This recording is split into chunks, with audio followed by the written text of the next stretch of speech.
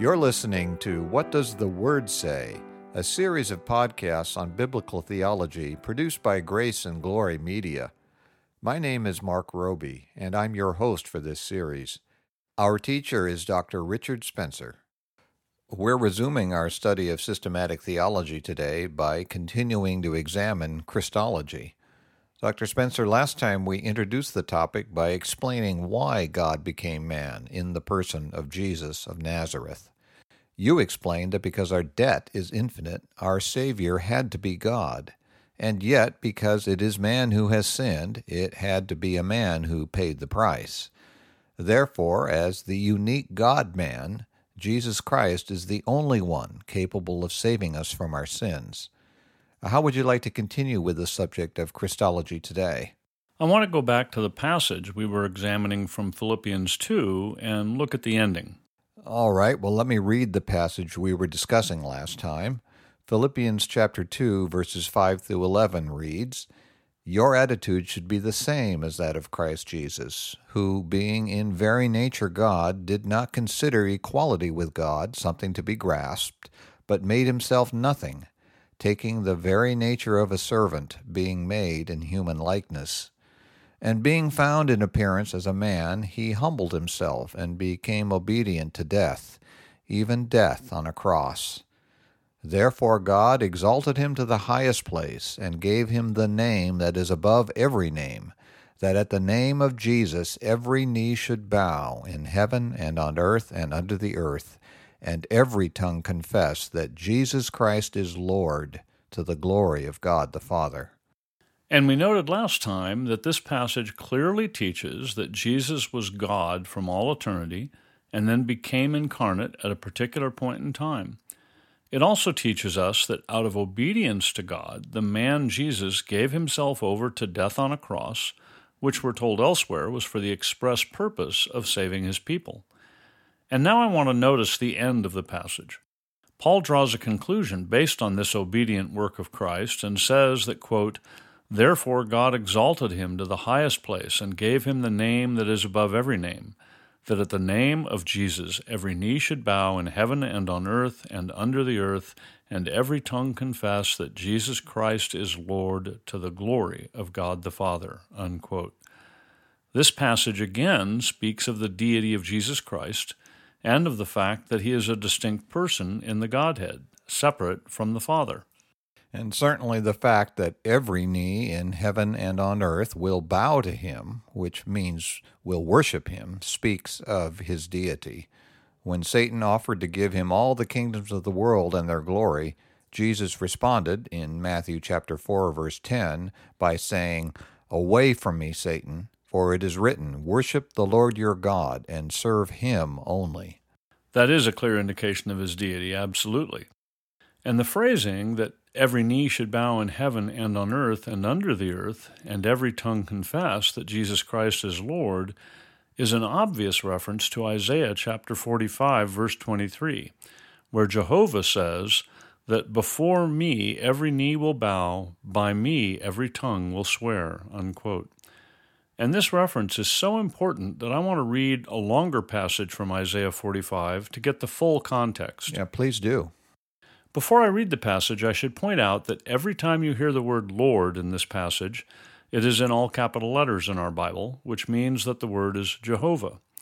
Now, with that in mind, in Isaiah 45, verses 17 to 23, we read the following, "But Israel will be saved by the Lord with an everlasting salvation. You will never be put to shame or disgraced to ages everlasting. For this is what the Lord says, He who created the heavens, He is God. He who fashioned and made the earth, He founded it. He did not create it to be empty, but formed it to be inhabited. He says, I am the Lord, and there is no other. I have not spoken in secret from somewhere in a land of darkness. I have not said to Jacob's descendants, seek me in vain. I, the Lord, speak the truth. I declare what is right. Gather together and come. Assemble, you fugitives from the nations. Ignorant are those who carry about idols of wood, who pray to gods that cannot save. Declare what is to be. Present it. Let them take counsel together. Who foretold this long ago? Who declared it from the distant past? Was it not I, the Lord? And there is no God apart from me, a righteous God and a Savior. There is none but me. Turn to me and be saved, all you ends of the earth. For I am God, and there is no other. By myself I have sworn, my mouth has uttered in all integrity a word that will not be revoked.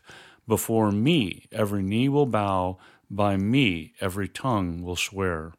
Yeah, that's an amazing passage for Paul to apply to Christ. It speaks of Jehovah, the one and only God who created all things and who has told his people what will happen in the future.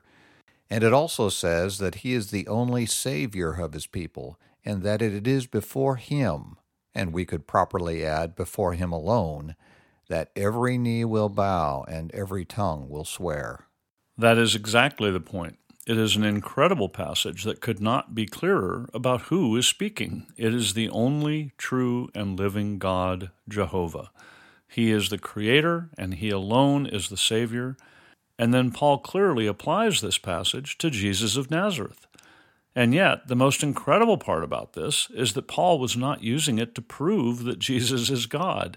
He was instead assuming that his readers already knew that fact and was using it to make his point about the need for us to emulate Christ's humility. Yeah, that's very clear evidence that the church understood from the beginning that Jesus Christ is God. If they hadn't already known that truth, Paul would certainly not have used it to argue for their humility.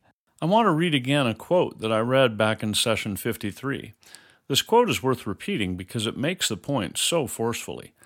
It's from James Boyce's book, Foundations of the Christian Faith, and Boyce quotes an English commentator, Bishop Handley Mole, who wrote, quote, "We have here a chain of assertions about our Lord Jesus Christ, made within some 30 years of his death at Jerusalem, made in the open day of public Christian intercourse, and made, every reader must feel this, not in the least manner of controversy, of assertion against difficulties and denials, but in the tone of a settled, common, and most living certainty. These assertions give us, on the one hand, the fullest possible assurance that he is man in nature, in circumstances, and experience, and particularly in the sphere of relation to God the Father. But they also assure us in precisely the same tone and in a way which is equally vital to the arguments in hand, that he is as genuinely divine as he is genuinely human." That does make the point quite powerfully. And we should again remind our listeners that when we discuss the triune nature of God, we spent a considerable amount of time presenting biblical proof for the deity of Christ. And that material can be found in sessions 51 through 54, which can be accessed in the archive on our website, whatdoesthewordsay.org. That's true, and we've repeated a small amount of that evidence here because it is a critically important part of Christology. But I don't want to repeat much of it, so interested listeners are encouraged to go listen to or read those earlier sessions. For now, I'm just going to look at a couple of scriptures that we didn't use at that time. All right, what scriptures are those? They're from the book of Revelation, which presents a view of Jesus that is very different from the helpless babe in a manger that we hear about around Christmas time, and a very different view from the always smiling and gentle young man that many professing Christians envision. In Revelation 1, verses 13 through the first part of 17, John tells us what he saw in his vision. Quote, "Among the lampstands was someone like a son of man, dressed in a robe reaching down to his feet, and with a golden sash around his chest. His head and hair were white like wool, as white as snow, and his eyes were like blazing fire. His feet were like bronze glowing in a furnace, and his voice was like the sound of rushing waters. In his right hand he held 7 stars, and out of his mouth came a sharp double-edged sword.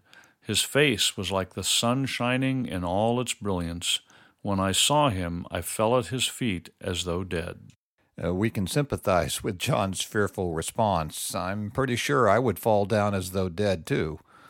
John's response was completely understandable, and it teaches us something important. Remember that when Jesus was here on earth, John was the disciple whom Jesus loved, as we are told several times in his gospel. And yet, in spite of this close relationship on earth, when John caught a glimpse of the risen and glorified Christ, he fell down in fear. Even John wasn't ready for this vision. With eyes like blazing fire, feet like bronze glowing in a furnace, a face like the sun shining in all its brilliance, and with a sharp double-edged sword coming out of his mouth, which we're told in Revelation 19:15 is to strike down the nations. That certainly is a fearful sight. John certainly recognized him, and yet this Jesus was also very different from the one John knew during his earthly ministry. Joel Beeke mentions that exact point in his commentary on Revelation. He wrote, quote, "That is what John means when he says the person he sees is like unto the Son of Man. He says, I see Jesus, but oh, he is so exalted, so magnificent, so glorious that I can scarcely believe my eyes." And yet Jesus' response to John was extremely gracious. We read in the later part of verse 17 through 18 that Jesus, quote, placed his right hand on John and said, "Do not be afraid. I am the first and the last. I am the living one. I was dead, and behold, I am alive forever and ever. And I hold the keys of death and Hades." And notice here that it's clearly Jesus speaking. He says, I was dead, and behold, I am alive forever and ever. This is the same Jesus who was crucified and raised from the dead. And he calls himself the first and the last, which clearly refers back to Isaiah 44, verse 6, where we read, quote, "This is what the Lord says," and the Hebrew word translated Lord there is Jehovah. "This is what the Lord says, Israel's King and Redeemer, the Lord Almighty. I am the first and I am the last. Apart from me, there is no God," unquote. In other words, Jesus is yet again clearly proclaiming to be Jehovah, the only true God. And he says that he holds the keys of death and Hades. And Joel Beeke notes about this verse that, quote, "A key both locks and unlocks a door." Jesus says, "I lock the door when my people go into the grave at my command, but I will also unlock that door so that they may come out. My people will not abide under the power of death, but will come out of their graves to be with me, to live with me forever." Yeah, that's a wonderful thought. And Jesus told us the same thing in John chapter 14, verses 1 through 3. He said, "Do not let your hearts be troubled. Trust in God. Trust also in me. In my Father's house are many rooms. If it were not so, I would have told you. I am going there to prepare a place for you. And if I go and prepare a place for you, I will come back and take you to be with me, that you also may be where I am." That is the ultimate destiny of all true Christians, to be perfected and to come into the presence of our glorious risen Lord and be with him forever. And this is the Jesus Christ to whom all people will have to give an account. As Paul wrote in 2 Corinthians 5, verse 10, quote, "We must all appear before the judgment seat of Christ, that each one may receive what is due him for the things done in the body, whether good or bad." Now, that's a very sobering thought. We must all remember that our life will end, and, in fact, this world will end. And then comes the judgment.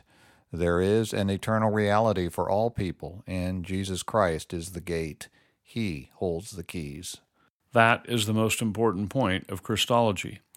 We can never forget that there is a purpose to this universe. God didn't create it just to watch the earth go around the sun and to see what people would do. He created it for his glory, and we, as creatures made in his image, will glorify him either by being sent to hell for rejecting him or by being brought to heaven to worship him. As Christ said in Matthew 25, verse 46, unbelievers will go away to eternal punishment, but the righteous to eternal life. And so we've established that the Savior must be both man and God, and Jesus Christ is truly God. But there have been people throughout history that have denied that he was truly man. There certainly have been people who denied Christ's humanity right from the very beginning. The Apostle John dealt with this in his first epistle. In 1 John 1, verses 1 through 4, he wrote, quote, that which was from the beginning, which we have heard, which we have seen with our eyes, which we have looked at, and our hands have touched. This we proclaim concerning the word of life. The life appeared, we have seen it, and testify to it. And we proclaim to you the eternal life, which was with the Father and has appeared to us. We proclaim to you what we have seen and heard, so that you also may have fellowship with us. And our fellowship is with the Father and with his Son, Jesus Christ. We write this to make our joy complete. And that is a marvelous passage. It alludes to Jesus' deity by saying that he was from the beginning and is the word of life. But it also clearly proclaims his humanity by saying that John heard him, saw him with his physical eyes, and touched him. And later in that same letter, John wrote in 1 John chapter 4, verses 2 through 3, quote, "This is how you can recognize the Spirit of God. Every spirit that acknowledges that Jesus Christ has come in the flesh is from God, but every spirit that does not acknowledge Jesus is not from God." The Bible is very careful to present both truths, that Jesus was fully God and that he was fully man. We must avoid overly spiritualizing Christianity. Our faith is based on real, tangible, true history, but we must also avoid doing away with the spiritual element. James Boyce makes the interesting point in his Foundations of the Christian Faith that we see both the humanity and divinity of Christ in a subtle way in the Old Testament as well. Where do we see that? In the famous prophecy of Isaiah chapter 9, verse 6, which says, quote, "For to us a child is born, to us a son is given, and the government will be on his shoulders, and he will be called Wonderful Counselor, Mighty God, Everlasting Father, Prince of Peace," unquote. Notice that this passage, which is uniformly applied to Jesus Christ by all Christians, says that a child is born, which speaks about Jesus' humanity. But then it also says that the Son is given, which implies his deity. He is the eternal Son who has been given to the world to save people from their sins. This same point is made by Reverend P.G. Matthew in his commentary on Isaiah. And that's an interesting point. And Boyce points out that the same subtle distinction is made in the New Testament as well.